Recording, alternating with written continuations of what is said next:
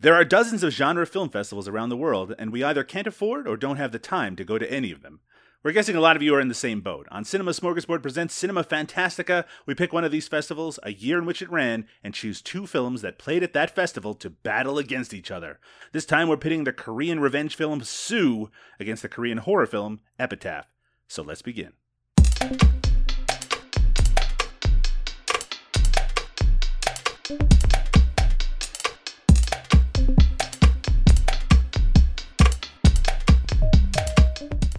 Welcome to Cinema Fantastica, a trip through time and space to the genre film festivals around the globe. I'm Doug Tilley, and with me as usual is Liam O'Donnell, but today we are enemies as we are tasked with pitting two genre film classics against one another in a battle to see who reigns supreme. How you doing today, Liam? You know what, Doug? I am pretty okay. How have you settled after this big move?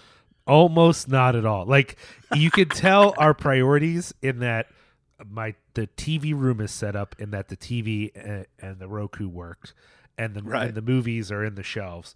But then, like, there's just piles of VHS throughout the room, and like this is also where I pack packages for Rough Cut, so there's just like packing things everywhere. And then in our room, like the bed, like Maeve's bed is good, our bed is good, and the bathroom stuff is away. And then the kitchen is mostly settled. And then every other place in the house, living room, dining room, most of our bedrooms that aren't the bed, is just chaos. Just utter and complete chaos. Because we have too much stuff. We're kind of pack rats. We don't know where to put stuff. We have less storage here. All the same boring bullshit, basically. It's just saying, like, hey, we don't have our shit together and we don't know how to get it together.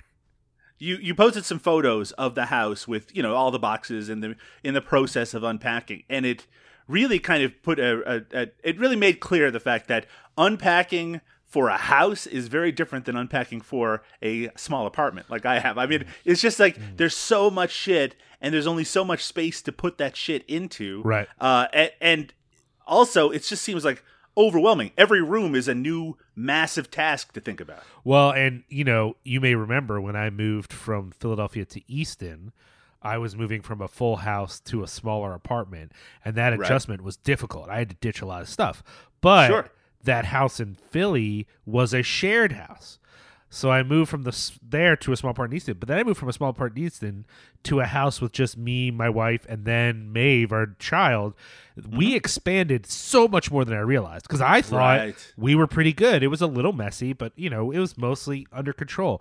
Only now moving to still a full house, but just a different size house, am I realizing, wow, we really retained a bunch of dumb shit that we need to, like, get rid of. And it's hard for me because some of that dumb shit I am, like, sentimentally attached to. I just never realized before, Doug, like, I am such a materialist and such a weird pop culture person. Like, on my desk right now, I have a Cabbage Patch Kid bank. And, like, I don't know. There are things, like, important things for my life that I haven't found yet. I don't know where they are. But somehow this fucking Cabbage Patch Kid bank has made its way onto this table. And, like, why? Why didn't I just throw it immediately in the trash? Well, because I've had it since I was a kid and it makes me laugh and I think it's funny. But, like, I put that somewhere. I gave that a place to be. But, like, important documents from my life are just in a pile on the floor in the dining room. You know what I mean? Like, I think I have a weird attachment to like, kitschy bullshit, and I can only get rid of that kitschy bullshit when I give it to someone, but then I expect them to think it's as cool as I do, which they never do. Well, Liam, I hope that you get that under control fairly soon. I do want to bring up quickly before we get into the festival, not to be a big downer, that the reason that this episode is coming out a little late, I was trying, like, I've been very good, I think, about making sure that episodes come out on time. Yes. Except for the week that we missed, but that was obviously, like, that was a very unique circumstances. This episode's coming out a little bit late because I found out on Saturday morning that my mother had a stroke. And it was obviously an incredibly dramatic thing. It's not something, you know, it's really one of those worst case scenarios. Maybe not worst case, but you get that message from, like, my sibling, which is like, call me when you get this, and you just know something terrible has happened. Right. And so and of course, at first, it's just no one knows what's going on. It's just this massive confusion. You're thinking of the worst case scenario all the time. Thankfully, it appears that it was a fairly minor stroke. My mother still has her ability to communicate, and even though she's lost some feeling in one side of her body, she can walk. She can, speak just like she did before. She doesn't have a lot of kind of slurredness in her speech. So, I mean, it's still very scary. And those first 24 hours in particular were just a really kind of scary moment, but it meant that obviously didn't have a lot of time to focus on the movies that we were going to talk about today. But as of this recording right now, my mother is actually back home. She's already been discharged from the hospital. And this is back in Newfoundland, by the way, which of course makes it feel all the more far away from where I am in Ontario. But I just wanted to send out a thanks to everyone who's reached out over the last few days and checked in on me. It was my family is very close, so it was very overwhelming for me. So sure. I'm glad that we could wait a few days, get back into a mental place where I could talk about these movies without thinking about all this awful stuff going on in the world that was specific to me, as opposed to the awful stuff in the world that's kind of just general to everybody. Oh, yeah. I mean, we're always podcasting under duress of some kind because that's just the world we live in. But, Doug, I'm sad that this happened, but I'm so glad that things are the way they are now. Like that it could have been so much worse, and we were over here praying for you, pull a little bit of that religiosity out on you. It was mostly just my wife, though. I don't really do that sort of thing, but yeah, I was glad to hear that things weren't any worse than they are, but still, I know that's I fear those calls. My mom is not young. She is definitely getting up there, and every time my stepdad calls instead of my mom, I think, oh no, what's going on? And it's so far it hasn't been anything to worry about, but like you just never know. So I share that anxiety with you as well, sir. Well, moving on, Liam, to the reason that people are actually listening to this show, theoretically. You mean not? They don't care about our lives, you motherfuckers. Well, I mean, honestly, what I've discovered is that some people do care about our lives, but lots of others do not. All they want to hear about is the festival that we're going to be talking about today. Now, Liam, this one's kind of interesting because this is the Philadelphia Film Festival. Now, you are notoriously a fan and former resident of the city of Philadelphia. I am. And this is a film festival that you've actually attended. The Philadelphia Film Festival, I would say, has played a large part both in my growth and passion as a film fan, as a cinephile, maybe even you could say, and also my deep cynicism about film and the film community.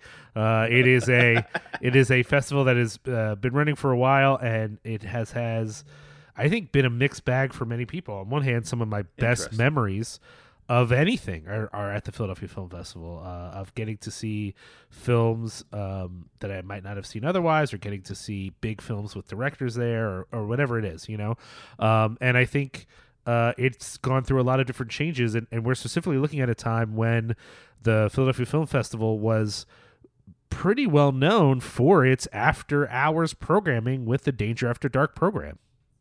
So Danger After Dark was a segment, I guess, or a category of the festival that was dedicated to quote unquote fantastic film genres. So I guess equivalent to something like the Midnight Madness at TIFF, or even like the entire Fantastic Fest film festival. It's dedicated to horror and sci-fi and genre films. And now there was a programmer who worked on it for years. Do you know his name? Travis Crawford, and it was connected. This was in the days when the TLA and Philadelphia Film Festival were still connected. If people are interested in the TLA, whether that's the original Theater of the Living Arts or what would later become the kind of like video powerhouse. TLA was a series of video stores, but they also did releasing. And TLA Video, the part that was specifically queer films, became one of the largest queer film distributors in the world, really. And so if you're interested in that history, get on Google, type my name in, type in Ray Murray, and you'll find an interview I did with Ray Murray, the man who not only helped found the Philadelphia Film Festival, but TLA and a bunch of other things, including Artsploitation Films, which is why I was talking to him at the time specifically. But anyways, there's a long, long history of relationships that some of them were great and some of them soured. But at the time, Danger After Dark was specifically presented by the TLA, and it was really the edgy sort of transgressive part of the Philadelphia Film Festival. And really the TLA went on to found Q-Fest, and Q-Fest in Philly was one of the largest queer film festivals in the country. And so, there's a lot of relationships there. And Ray Murray has been a real sort of powerhouse for independent thinking and film stuff in Philadelphia. So, I don't know him that well. I had that one interview, and then I haven't really worked with him since. I know people have mixed relationships with him, but without him, a lot of what is film in Philadelphia wouldn't exist. So much respect to him, and much respect to Travis Crawford. Danger After Dark, I didn't get to experience all of it, but it was definitely a part of the Philadelphia Film Festival when I was first going to that festival, which I think I started attending in 2004, I think was the first time I went. But I've been going since then, and eventually me and Josh, if people who listen to Cinepunks will know, we famously had a falling out with the Philadelphia Film Society, who now runs the Philadelphia Film Festival, and so I haven't really been much since then. But there's new leadership at the Philadelphia Film Society, and we're actually friends with one of the people who now works there, and we have a good relationship with them. So if there had been a Philadelphia Film Festival, we were going to go in style and make it like the big Cinepunks re-return to the festival. But COVID had other plans, and so that didn't work out for us. There was no glorious return of Cinepunks to the Philadelphia Film Festival. And then you moved to a different state. Yo, I would have gone back for that, man. Like just to be back, because I have so many good memories. Again, my negative memories aren't unjustified. Like, there's been bad experiences with the Philadelphia Film Society, and a little bit with the festival, but more with the Film Society. But leadership changes, new people come in, and as people know, Cinepunks is not a haven for haters. Man, we make that a big deal. So the folks that we know who work there reached out to us and were like, "Can we be on good terms?" And we were like, "Yeah, of course we can." So that's who we are. We're a forgiving organization. Well, we're specifically talking about the 2008 Danger After Dark program, dedicated to films. Which I went to. I definitely went. I did not see these two movies. I missed these, but I was an attendee at this year at the Philadelphia Film Festival. So this podcast, Cinema Fantastica, is about attending festivals that we were unable to attend, except you attended this one. Well, I really thought I hadn't attended. It was only when we looked at the list, and to be fair, when we did look at the list, I actually found the booklet for it. I only went to one movie, which I think was because I was in 2008. I was at Princeton Seminary still, so I think I only made it down to Philly. I think I bought, I don't think I bought a pass, but I think I bought tickets for a couple things and then couldn't make it from Princeton to Philly. So I only went to one film of this particular festival. So this Danger After Dark, this particular one, it says that it's dedicated to films exploring extreme ways of telling stories, horror, fantasy, science fiction, animation, dark comedies, and adventures. And in this case, there was 19 films shown. And I have to say, I'm very impressed by the diversity of the films on display here, particularly for 2008. It's very international, lots of Asian representation here. But what was kind of surprising to me, Liam, is I recognize a lot of the names here, and I've seen a number of the films on this list, but there are still probably 6, 7 of these that I had never even heard of before. Well, and I think that's part of the reason. I mean, I'll put all the cards on the table here, Doug. When we first started kicking around this idea, there were two things motivating it. One was the festivals, as we say in the intro, was literally there are festivals we've never been to that we kind of salivate over from afar. You know what I mean? I've never been able to go to Fantasia. You have, right? You've been to Fantasia. No. Oh, you've never been to Fantasia either. So part of it was Fantasia, where we started with this series, and wishing I could go to that. But part of it was this Danger After Dark thing, because I really think Travis Crawford, again, I don't know him, we don't have a relationship, I think he did amazing work during his run with this festival. And really, literally looking at this list, I only got to see one of these movies, and it was bad.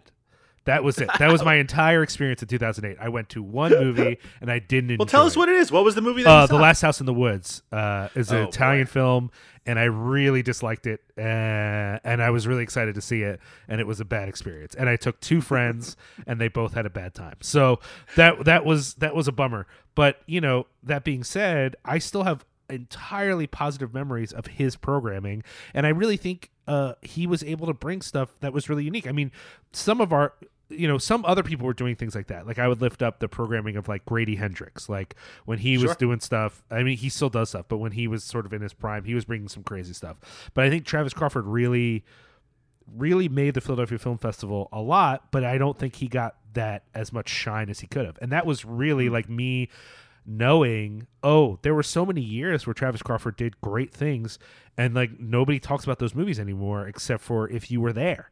Like if you saw it, then you might still talk about it, but that's it. And that was part of my motivation, is like, if we use this topic, this gives us a chance to talk about movies that aren't really on the radar right now. Like the two movies we're talking about today, I haven't heard anyone, no matter how nerdy, no matter how Asian focused they are in their genre love, no one talks about these movies, and I think they're at least worth citing, even if I may not love both of them. Well, today we're here to talk about two genre films, part of this Danger After Dark segment of the Philadelphia Film Festival. We do have a list here of all the films that played in the 2008 Danger After Dark. Some recognizable films here, like Time Crimes by Nacho Vigalondo, Stuart Gordon's Stuck, Bad Biology by Frank Henenlotter, like some movies that I think a lot of genre fans would probably recognize. Jack Brooks' Monster Slayer, if you recall that. I bring that up because it's Canadian. But a lot of, especially some of the Asian films listed, are ones that I had not heard of before. And we have chosen, Liam, for this episode, to talk about Epitaph by the Young Brothers, as well as Sue by Tsai Yoi-chi, also known as Choi Yang-e. And both of these films, as you mentioned, not ones that we hear a lot about, and I don't think that's necessarily tied to their respective qualities. I will say that, and we'll talk about this after the break when we come back to talk about Sue, not really easy films to track down. Sue is not streaming anywhere. You can't even purchase it to rent anywhere. It's not in any of the usual spots. You can't purchase it on Google Play. You can't purchase really, it's just not available, which is kind of strange because it must have had a little bit of heat after its release because they tried to turn it into a TV series, Liam, for FX. Well, and I don't think that's a unique experience to this festival, right? Like, famously, I went to Fantastic Fest one year and saw a movie called A Samurai and His Boy, or A Boy and His Samurai. A Boy and His Samurai. Mm-hmm. And I loved it. And it has never existed anywhere outside of Japan. Like, the only time I even heard of it again was when I was working at Lafayette. The Japanese cultural group, someone had like a illegal copy that they showed at like their club gathering, and I almost went to the club thing just so I could see the movie again because it's so hard to find. But that happens. You go to a festival, you see something, and then who knows what happens to it after. Maybe Sue had maybe there was, because there was heat around it, there was then legal trouble about who had the rights and who was going to release what. With a Boy and a Samurai, it just was like, no one could agree on the international rights, and then it went away, and that's just how it happens. I don't know. These days, it's a lot harder to put these things in the closet, but I was surprised simply because this is a movie, this was obviously a movie with really decent production values, with some name stars, and it was just really, really hard to track down. But maybe what we should do, Liam, is let's take a break. Because, again, we're supposed to be fighting here. We're in a conflict. Oh, yeah, I hate your movie, you dumbass. The movie that you chose for this episode is Sue from the year 2007, and we're going to talk about it right after this.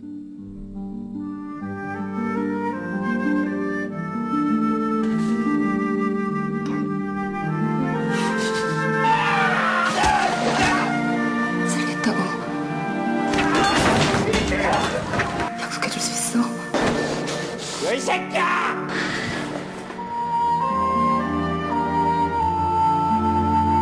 하드보일드 클래식 수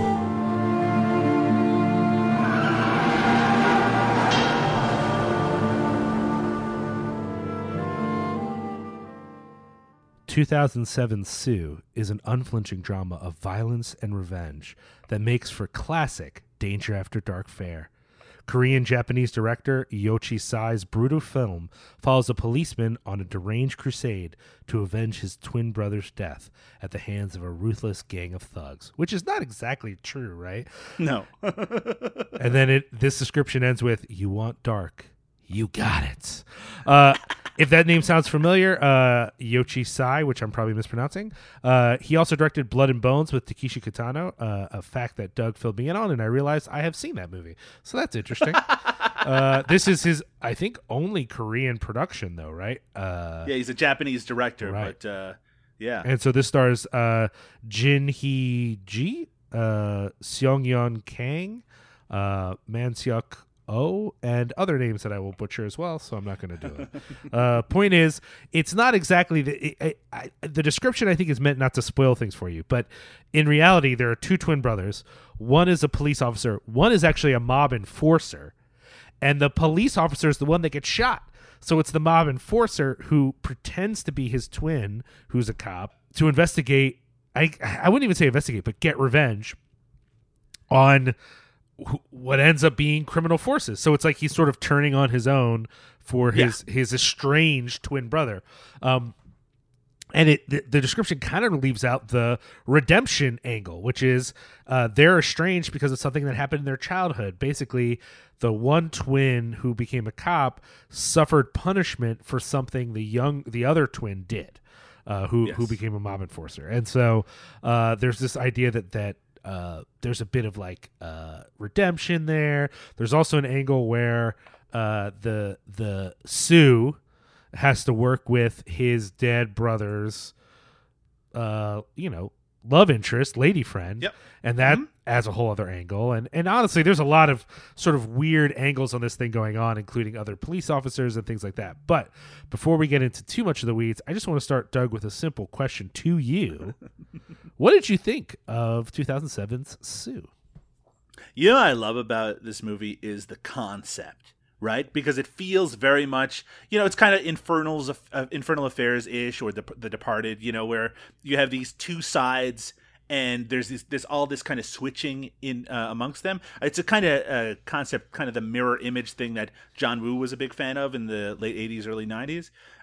Just this idea that this guy, this badass mob enforcer who is supposed to have like he's hated by the police because he just gets away with things all the time. He's supposed to be completely soulless and heartless, but there's one thing in this world that he cares about, and he's been searching for his brother who he has wronged, as not intentionally, but had wronged and had been separated for decades. He tracks him down, they reunite, and his brother, who's a cop, gets killed right in front of them. And then the rest of the movie is all about him taking revenge on the people who killed him, and the form that takes is him pretending to be his brother in a police station and doing police work, which I guess he can just do. He has no trouble at all doing that at all.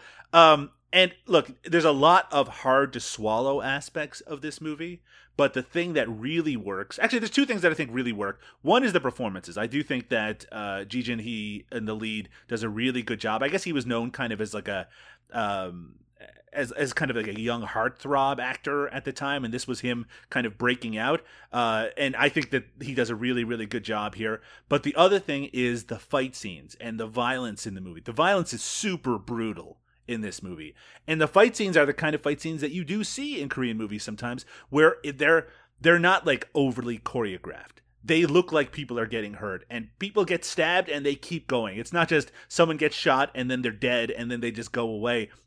People get shot and then they're showing the effects of being shot, and then they're trying to pull themselves forward.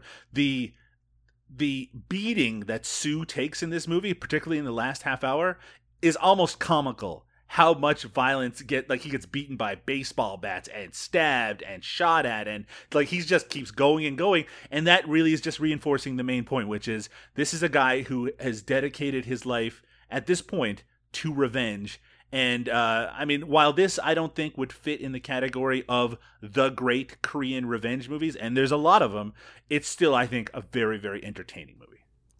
I agree. I think one of the things that actually is so funny is for a lot of people, their first Korean revenge movie might have been Sympathy for Mr. Vengeance.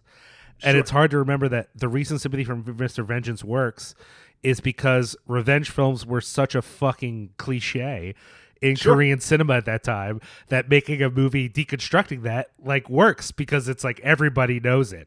But like for a lot of audiences, they probably watch that thinking like, oh, okay, this is a weird take on a revenge movie. But it's like, it's such a classic sort of Korean film thing.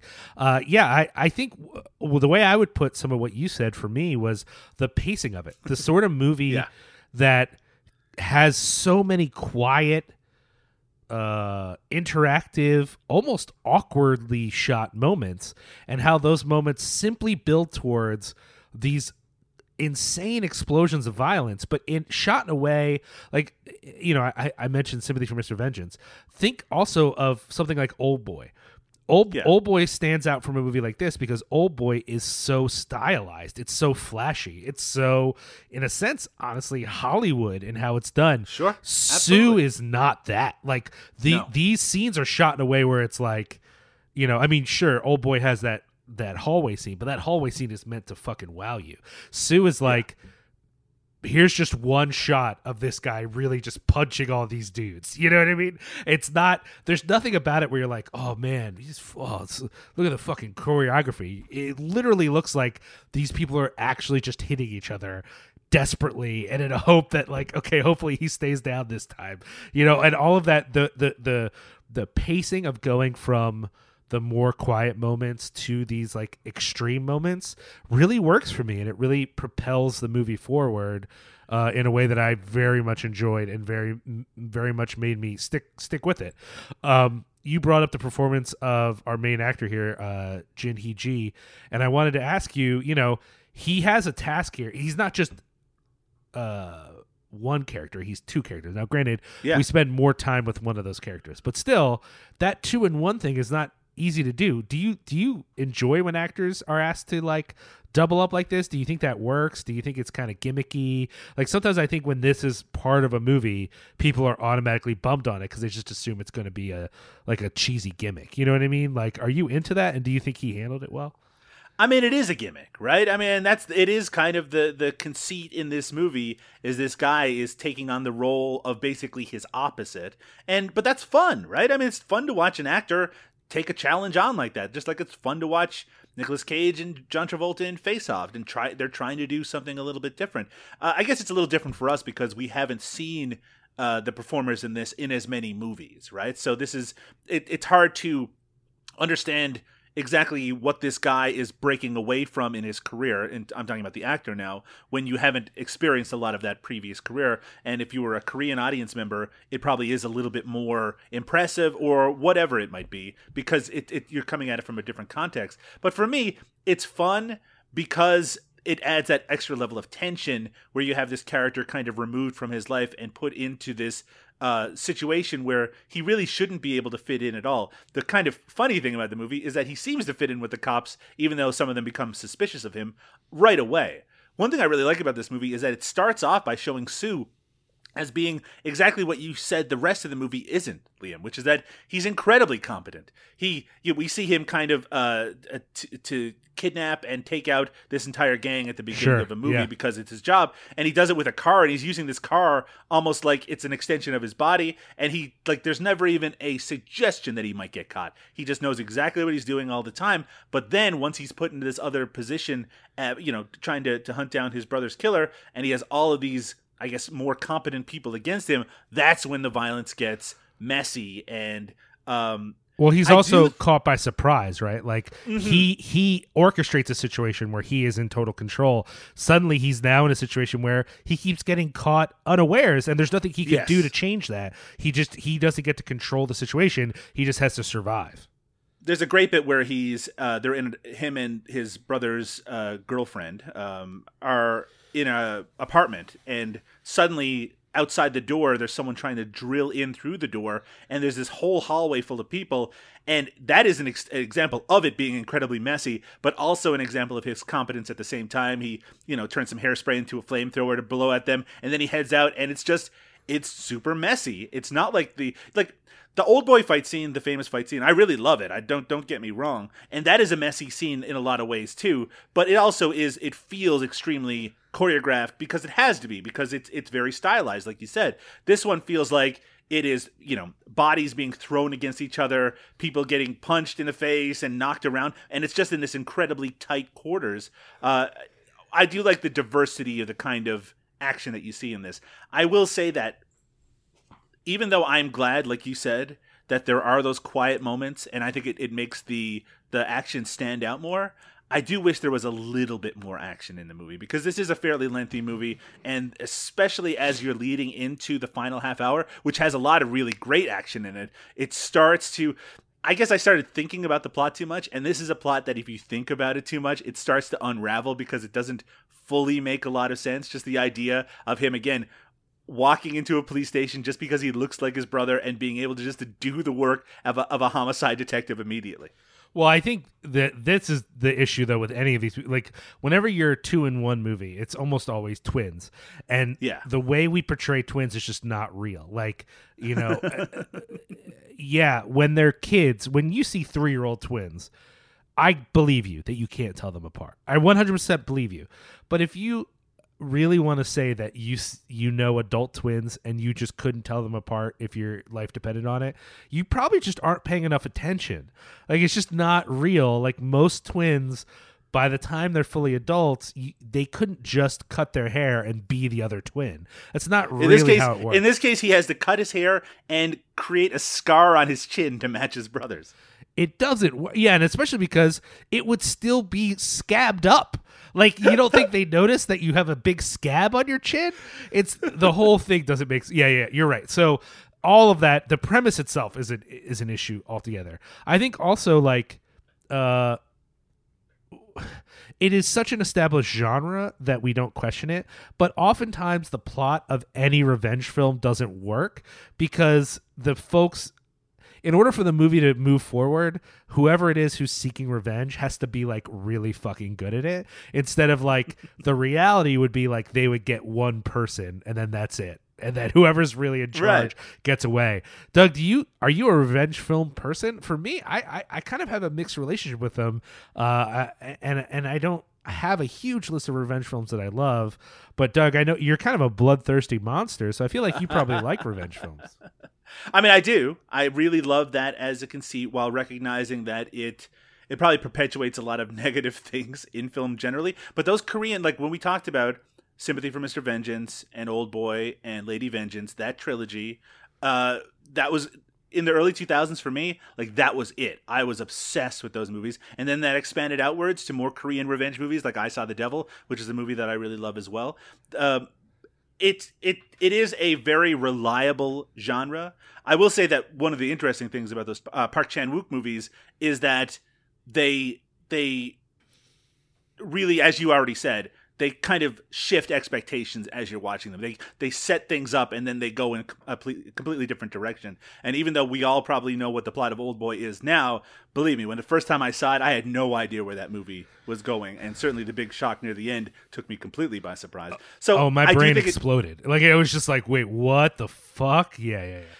It does require a lot of twists, and it is very much based on your ability to buy in on those twists, that whether you're going to really enjoy, especially as they go along, those kind of movies. This one's kind of unique because it kind of mixes in with more like a Johnny To type cops and robbers movie. So it brings in other elements, but it does have that kind of viciousness to it. Right. But one of the things that we were talking about was whether the violence in this movie it's not that it goes too far in terms of gore necessarily, but just the fact that some of these action scenes go on long enough that they start to become a little bit funny as you're watching them. It's just the violence. It's just like one person getting so much violence against them, and we're talking specifically about Sue in this case, and specifically in that last sequence where he's just getting beaten more and more and more, and he just has to kind of pull himself up and keep going.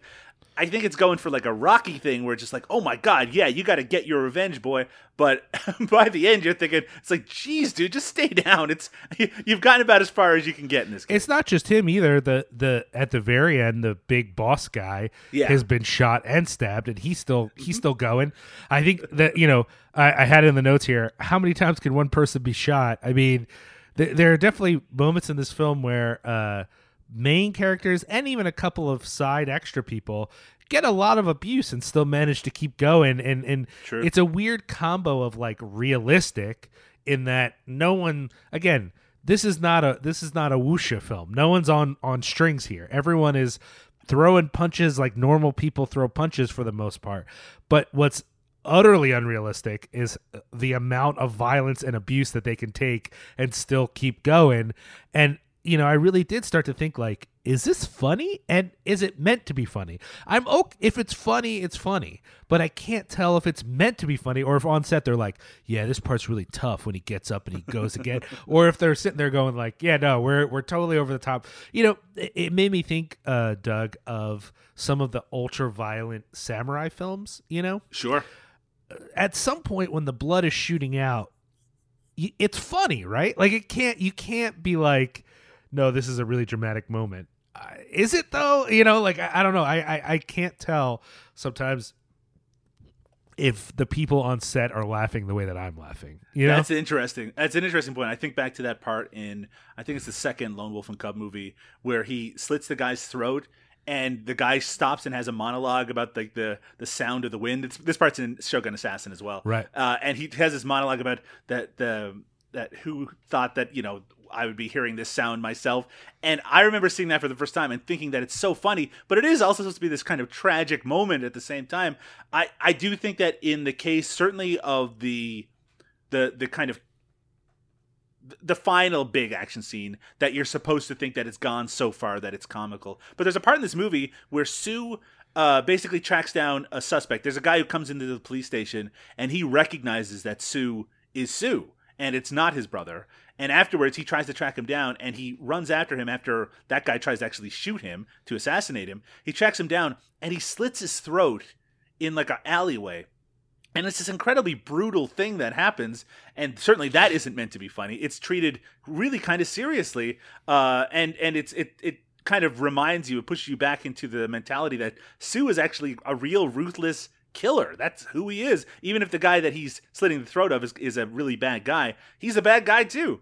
And I like that they reinforced that. But by the end of the movie, all you're supposed to be thinking is, this guy has to get his revenge, even if he has to go through hell to get it, and even if he has to go through almost comic book levels of violence to get there. Yeah, I mean, there is a moment, as ridiculous as this movie is, there was a moment towards the end where I thought they might end this with him not being successful. Like, yeah, right? Because he goes through so much stuff, and it's so funny because in an American film, I would be like, nah, he's got to get up. You know, he's got to get up. There's no way they can end it like this. But, you know, things can be so unexpected in cinema from other countries that it might be like, nah, he might just die, like right here, and that's it. You know, like, I don't know. I kind of appreciate that. I wanted to ask a real quick question to you, Doug. We talked a little bit about how Sue interacts with his twin brother's love interest, and she ends up, maybe not being a partner, but at some point being a collaborator in his quest for justice. Sure. Can you name one other female character in this film? Nope, not at all. No, this is not a movie that's interested in women as anything but an extension of the cliches that they're kind of dealing in. Even her fascination with him doesn't make sense. I do like that she does get a couple of really interesting moments. I love when she gets confronted by the other police officer and she's in the backseat of the car and she just beats the living shit out of him, just like to the point where he has to wear a bandage on his head for the rest of the movie. I did like that. It was a lot, so good. Yeah. It was so good. And the way she was doing it was so clearly like a work, like, you do it because you're frustrated. You know, it's just like you idiot, you stupid idiot. You know, it's just you're not there to kill the guy, but you're like, I'm just gonna beat on him until my frustration doesn't feel as strong anymore. Right. Yeah, believe me, it's something that really stuck out. But I mean, honestly, in terms of the mold that this kept bringing me back to, which would be maybe kind of those prime era John Woo movies like The Killer and Hard Boiled. I mean, the female characters always take a back seat in those movies as well. I'm not justifying it, but definitely in this movie, I mean, I'm glad that it has a female character, but of course, I was like, one of the things I was kind of interested in, like a half hour in, was, he doesn't have a love interest. That's not something that we're going to have to deal with in this movie, kind of attacked on love interest. And then they managed to fit it in anyway. Yeah, I mean, that's sort of I don't really buy that those two have any sort of actual affection for each other. Like, sure. It's clearly just a working out of their mourning in a sense, but still, it's so unnecessary. My feeling on it is, yes, this is a male-centric movie, so whatever, but because she's the only, like, real female character, it kind of made the aspects of her character that are a little more obsessed or I don't know, if there was any other women who spoke in this movie, then I feel like her character would be better for me, because it's like, oh, she's part of a whole, bunch of women in this movie. But because she's basically the only woman who has a character in this film, it made me be like, I wanted more of her stronger moments. You know what I mean? Like, I wanted her to have more space. Whereas if she was part of a series of women who all lived and breathed and had agency, then it would be like, okay, well, that's just who she is, whatever. I think it puts undue pressure on her that she is the only woman in this world for the most part. So that was a little weird. But then again, that being said, I did like her character, and her performance I thought was great. Like, that actress.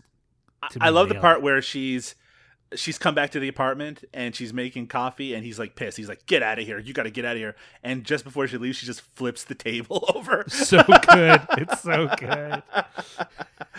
So I guess I'm glad that there are moments of agency there, but you're absolutely right. This is a movie that is uninterested in the female perspective.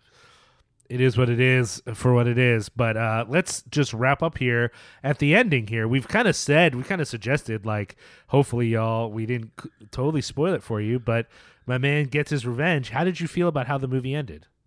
I mean, it's at a certain point, and you were talking about the comical aspect of it, at a certain point, Sue gets so much damage against him that you kind of know how it's going to end. You might not know exactly how it's going to play out, but you know that things are not going to go well for, like, he's not going to be walking away from this and he's going to show up at the end in a couple of bandages and being like, hey, I'm fine. Let's continue our relationship.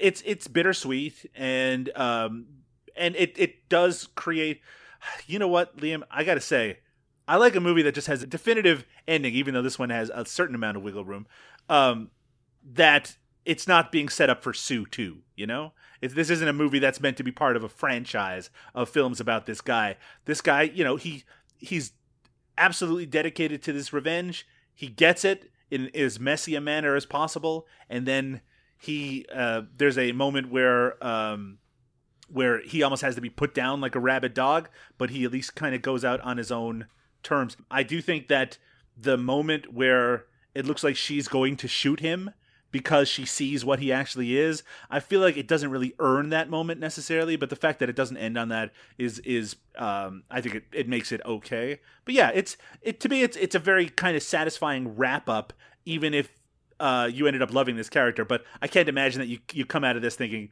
that this is a character that I just want to go on and live in the world, and there's no coming back from the level of revenge that he's a part of here. Yeah, I agree. Yeah, it's sort of like the ending that has to happen, but I still found it relatively satisfying. Well, I mean, it's pretty clear to me that this is the superior film, but let's just go ahead and take a break, and then we can go through the motions of pretending like your film matters. All right. Well, after this break, Liam, let's talk about Epitaph from 2007.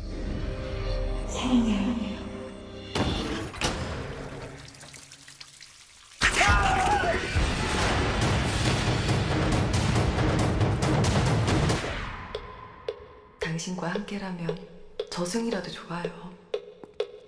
아이시테르. 나 때문이에요. 아직 그대로 있어도.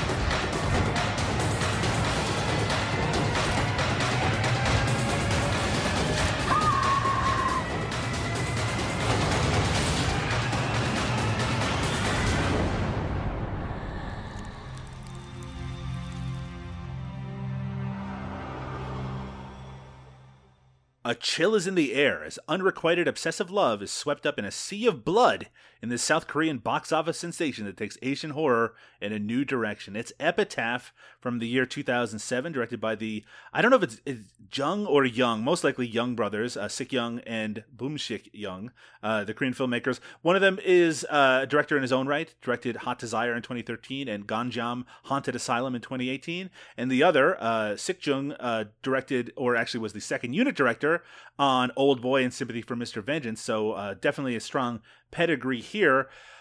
This is a very unique movie. For those who don't know ahead of time, you might not realize that it's kind of an anthology movie. It all takes place in this this hospital in the 1940s, while Korea is being occupied by the Japanese. It starts in the late 70s, and then it flashes back to the 1940s, and there's all these spooky goings-on in this hospital. It kind of reminded me of the Lars von Trier series The Kingdom, where it's just there's a lot of weirdness happening, and there's all these there's a larger story, and there's all these kind of smaller stories occurring at the same time. Whether you're going to take to this movie is going to be dependent on whether you connect with these three stories, all of which, as the plot summary suggested, have a theme of love and, to a certain extent, unrequited love and the power of love to kind of transcend death. But then it's mixing these kind of romantic elements with very kind of traditional Asian and in some cases almost Japanese style horror, where you have kind of the long-haired ghost woman that you see and that sort of thing. This movie has an incredible visual style. There's some incredibly unique and stylized moments, and we'll talk about that as we go through it. I really liked it. I really liked this movie a lot. It kind of took me by surprise, the direction that it was going in. But I do have to say that of the three kind of main stories that you're encountering in it, I don't like them all equally, and I do think that it kind of starts with the weakest of the stories. But I want to get, Liam, your thoughts. What did you think of Epitaph? Well, it's there's a certain mixture of romance and horror that I've seen in a number of Korean films, Japanese films too, but in Korean films that it just doesn't vibe with me. I don't always get the emotional resonance of what's happening, and it just sort of happens, and I don't understand it. And that's kind of how I felt about this movie. Now, granted, I was kind of tired when I first started this movie, so I feel like the beginning was a little bit jumbled, but even without the beginning, as you said, there's three different stories here, and while I understood what was happening intellectually, from an emotional standpoint, a lot of times things were happening, and I thought, I don't understand why I'm meant to care about this, and it feels like post Magnolia, there was a trend in American films to do a lot of things where it's like it's a bunch of desperate stories, but it's not, because they're all connected, because we're all connected in the fabric of life. And this is sort of like the gothic horror version of that, where it's like we're all in this hospital together, we're all going through various struggles that are both literal and supernatural, and we're all sort of connected, and so this is the story of all of our suffering. And it just felt like a cheap workaround to just do an anthology movie. It didn't feel like it worked for me as like a coherent whole. There's a couple of very effective, scary moments. Like just there, I was like, whoa, okay, that was really good. But a lot of the mystery of it all and the build-up just wasn't there for me. I didn't love the pacing. It felt very long. And really, I only really kind of like one of the stories in any way. And then the other ones were just sort of like they're fine, but they just didn't really connect with me. So I'm just going to go through these stories really quickly about what the kind of plots are. The first one is about a medical student who has been basically set up with this girl that he knew when he was a child. And she's coming to visit him, and they're supposed to get married, but then a corpse arrives, a corpse of a young girl who has committed suicide. He, while he's working in the morgue, starts to obsess about this corpse, and we find out that it was actually the corpse of this girl that he was supposed to marry. And in fact, the person who runs this entire hospital, she has actually married them, even though one of them is dead. And then it goes into spooky, ghostly, supernatural places. I do think it's the weakest story of the lot, but I also think that it kind of establishes this idea of love being stronger than death, that sort of thing. I was surprised that you didn't like at least one of these other two. The second one is about a young girl who's involved in a car accident, and she's basically catatonic in the hospital, and one of the doctors tries to get through to her, and as he does, as he kind of works with her, more and more of the details of what happened, and her kind of how much she connects to the accident starts to come out. And while this is all happening, she's also having these supernatural experiences where she's haunted by both her mother and her her mother's lover. And I think this is the most kind of directly scary segment. It's just a lot of really nightmarish imagery happening, and especially because it's happening to a child who is really effective at showing herself being terrified in this. I think it's a really this one to me, it's like you could almost cut out of the movie and it would be effective even as a kind of a short film. And then the third involves one of the instructors at this school/hospital who him and his wife are trying to figure out what's going on with this series of murders that's taking place.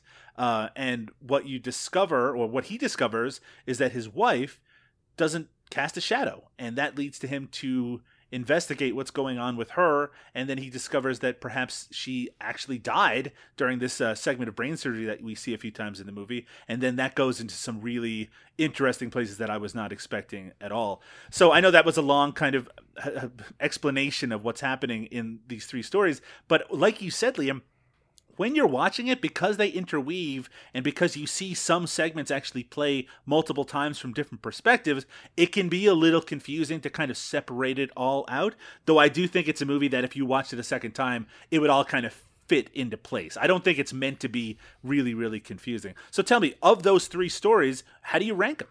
Oh, the only one I liked was the last one, and even that felt like a cheesy student film to me. Interesting. Yeah, the whole like, well, I don't know how much we want to spoil here. I'm trying not to spoil the big reveal in it because that one's like a super mind fuck. I mean, it goes to a place that I just was not expecting. But there's a line between like, whoa, that's crazy, and whoa, I can't believe you were willing to put that in a movie. And this really danced on that line for me. But that at least made it interesting. I thought the first story it wasn't bad, but it was hard for me to care about what was happening. I just I was having trouble connecting with it. And I thought the second story was terrible and stupid and really interesting. Really pushed the boundaries of, like, for me, the boundaries of taste are not about being offended. It's about something becoming corny, you know? And for me, like, the big sort of reveal in the car of like what happened was like, really? Shut up. You know, like it felt like a dressed up version of something like Linkin Park would come up with, or like this is like an ICP thing. You know what I mean? Like it was like it's basically like a South Korean edgelord story. You know really? Did you think it was so edgy? I didn't think. Yeah. I mean, how so? Her declaring that she's gonna fuck her potential stepdad. I mean, she just has this childhood obsession with this father figure. I don't think it's supposed to be. But the moment, no. But the idea that she says it in the car and distracts them, and that's when they crash, and it's all on her, and blah blah. Stupid. I kind of the only part that even emotionally clicked for me at all was the sort of denouement of like, of course her mom still loves her and forgives her and doesn't take it seriously, like that, her realization of that and her willingness to let go because of that all works. That part works for me, but the lead up is just dumb. It just, for me, it just felt like it was an unearned, corny, like, whoa, isn't that crazy? And I just was no, it's not crazy, actually. I don't know. To me, it just felt like maybe a little more extreme, like Outer Limits type episode where, you know, the story slowly unravels. But I mean, I think what's interesting about the ending of it is that it provides this sort of relief. It's not all about the scares anymore. That it's providing some sort of emotional conclusion to what she's dealing with, to this trauma that she's experienced, and that it allows her to kind of move on, even if she doesn't move on emotionally for very long before something else happens. But what was it about the third story that at least you were able to connect with, maybe emotionally? I understood the motivations of what was going on. I mean, it's definitely a reach, and I think both reveals, like, that's not how mental health works, really. But, you know, that sort of trope is one I'm familiar with.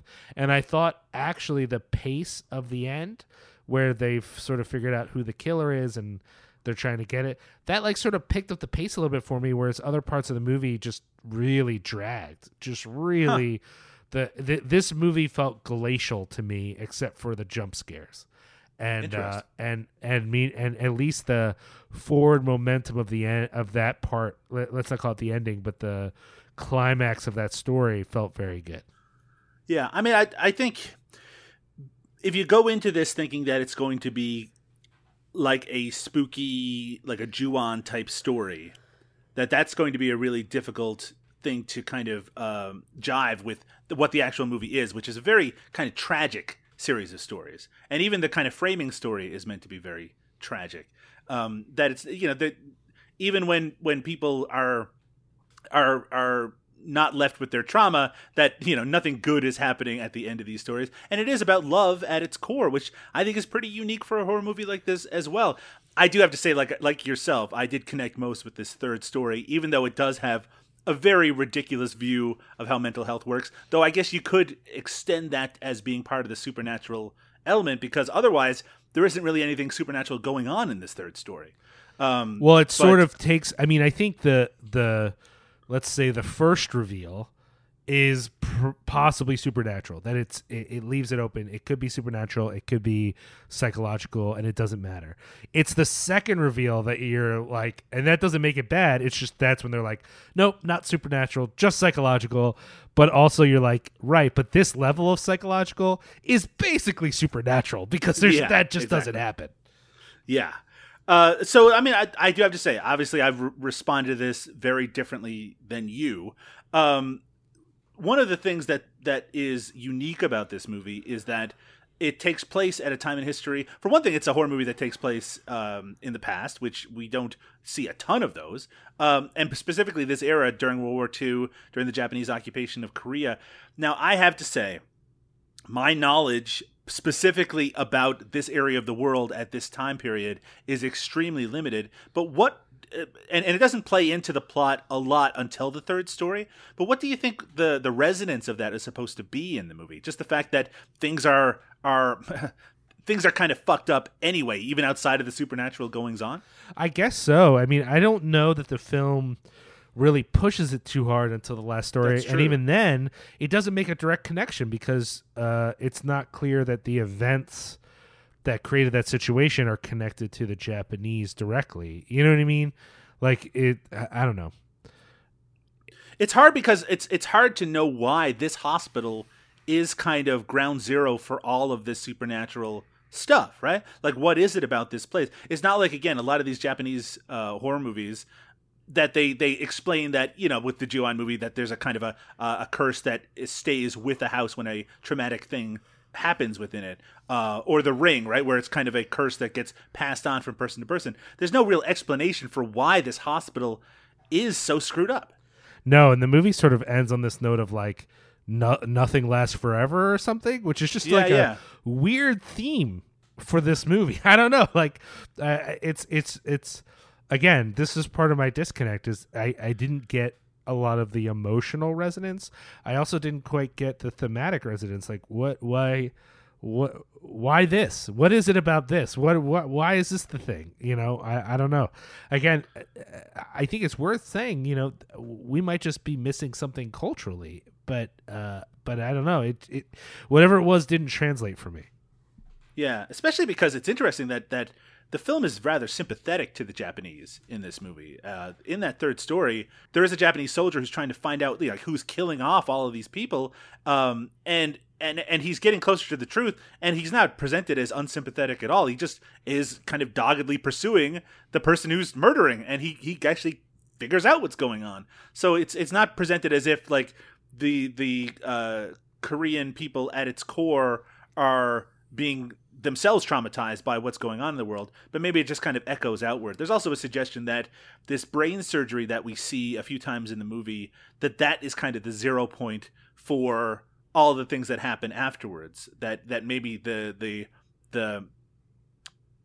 result of that is what kind of created this curse in the first place. But that's never explicitly said, and you'd have to really read into that to find it. So it's a little, that aspect of it I did find a little bit confusing. I did want to ask you one thing, Liam, before we wrap up here, which is that, Do you think that these 3 stories were developed separately and then kind of shoehorned into this, as opposed to kind of them naturally being, developed as a one complete story?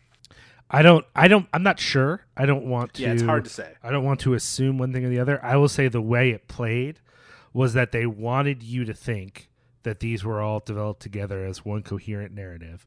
But my experience of it was that was not the case, that these felt like desperate stories that we then created a framework. And that's what I was sort of saying at the beginning. I prefer a movie that's just straight up like, this is an anthology movie, as opposed to a film that seems to be like, we're all connected into one big narrative, and it's not that. You know what I mean? Yeah, I mean, I do think that the movie does a good job of making sure that we see how the parts are all connected, that these things are all happening simultaneously, and that we see, characters that are shown just for a moment at the beginning, they're later developed on a little bit more. I like how that all comes together, and maybe I'm not as irritated by that tradition as you are, because you're right. There was a period of time when, maybe post Magnolia, where Paul Thomas Anderson was really reaching into his Robert Altman bag of tricks and trying to push that kind of as a form that a lot of movies were taking. I do think that the visual style of this movie is something we haven't really talked about in any detail, and I think that there are some incredible moments visually. I do think that the part where the doctor is trying to show his wife that she has no shadow is incredibly well done. And also the sequences immediately after that, where we see her walking and they use visual effects to make it so she is not casting a shadow. I think that is really kind of eerie and really unique and interesting. And there's this part in the first story where we see the life of Park, who again has been set up with this dead girl. We see what their life together would have looked like, and it's shown through a series of doors opening, with each one showing the next step of their life, with like his wife getting pregnant and them having a child and that sort of thing. And I think it's very, very well done. And in the second story, even though there's a lot of very kind of traditionally spooky ghost and like corpses walking around type stuff that you see in a lot of horror movies, there's also a lot of really beautiful imagery around snow that you see in that segment. I do think that even if you do not enjoy or connect with the emotional aspects of these stories, that this is still a very, very beautiful movie, and one that is still kind of stunning at times visually. Yeah, I just don't love this style, honestly. But it is, very competent, and certain moments were definitely haunting. So for example, that middle story, there's certain manifestations of the young girl's mom in a ghostly, gnarled state. Sure. I think they could have shown her a little less, because I don't think she was that visually impressive. I thought she was kind of a letdown, and if they had used her less or hinted at her more, it would have been more effective. And there's a couple things like that in the movie that kind of bummed me out a little bit. But overall, yeah, I think it was pretty good in that way. And the moments that were scary were very well done. It's just, it's hard. I just felt like the editing choices of the non-scary parts just very much dragged for me in my experience of the film. I do have to say that some of the editing I found extremely confusing to follow at times. Sure. There's this part where a child soldier gets murdered in the third story, and I had trouble telling even what was going on during that. It was kind of, it just, the action didn't flow for me properly. That said, Liam, this is an interesting thing. On Cinema Fantastica, even though the conceit that we have here for the show is that we are butting heads on two movies, we generally don't really do that. But here we really are. I liked Sue, but I really liked Epitaph. I think it's actually the better movie, but you clearly liked Sue more. Way more. Way more. I wouldn't necessarily lift Sue up as like a favorite or anything, but I would be very satisfied to see this at like a late night screening at a film festival. I don't think I could have. I mean, I had trouble staying awake at home for Epitaph. I don't think I could have stayed awake at a late night screening of Epitaph. I think I would have slept through a chunk of it. It just didn't grab me. I didn't really feel compelled by it. So that's just interesting. This is one of the, and not that our taste is that similar, but this is one of the few places where we're diverging in such a strong way, you know? Mm-hmm. For me, if I had to, if we're going to vote, I'm going with Sue, man. I just think it's a stronger film in a lot of ways. And Epitaph is like is maybe a satisfying DVD discount DVD buy. Well, thankfully, my vote is worth 2 votes. No, I'm going to leave this one up to the listeners. Have you seen Sue? Have you seen Epitaph? Why don't you leave us a comment or leave us a email through our site at cinemasmorgasbord.com and let us know what you think. Let us know, even if you've only seen one of these movies, tell us what you think. Tell us which one is superior, and really go into detail about how Liam is wrong about his opinion on Epitaph. Right. Liam, if people do want to check us out on social media or elsewhere, what's the best way for them to do so? Well, they can follow Cinepunx to keep up with not only us, but a whole family of podcasts. They can go to cinepunx.com. That's CINEPUNX.com, or follow Cinepunx, CINEPUNX on Facebook, Instagram, Twitter. They can also follow us on Twitter, CinemaSmorg, SMORG, or they can go to cinemasmorgasbord.com and find our latest episodes there. They can also follow you on Twitter if they like snarky Canadian humor. Sure. And that's, what is that again? That's Doug_Tilly. That's TILLEY. And of course, you can follow Liam at Liam Rules. That's RULZ on there as well. We love getting feedback on the show. Tell your friends. And of course, if you can, go over to iTunes, leave us a review over there. It always helps get the word out. We do have a variety of different themes on the Cinema Smorgasbord podcast, including podcasts devoted to Jackie Chan, to Carol Kane, to Vic Diaz, and a whole bunch of others. Why don't you check us out over at cinemasmorgasbord.com. But Liam, that's it for Cinema Fantastica this go-around. A big fight this time. I feel really antsy. I want to just throw fists about these two movies. I mean, you wouldn't have a chance either way you cut it. So yeah, I know it. We'll be back soon with another festival and another 2 festival favorites. Good night, everybody. Bye.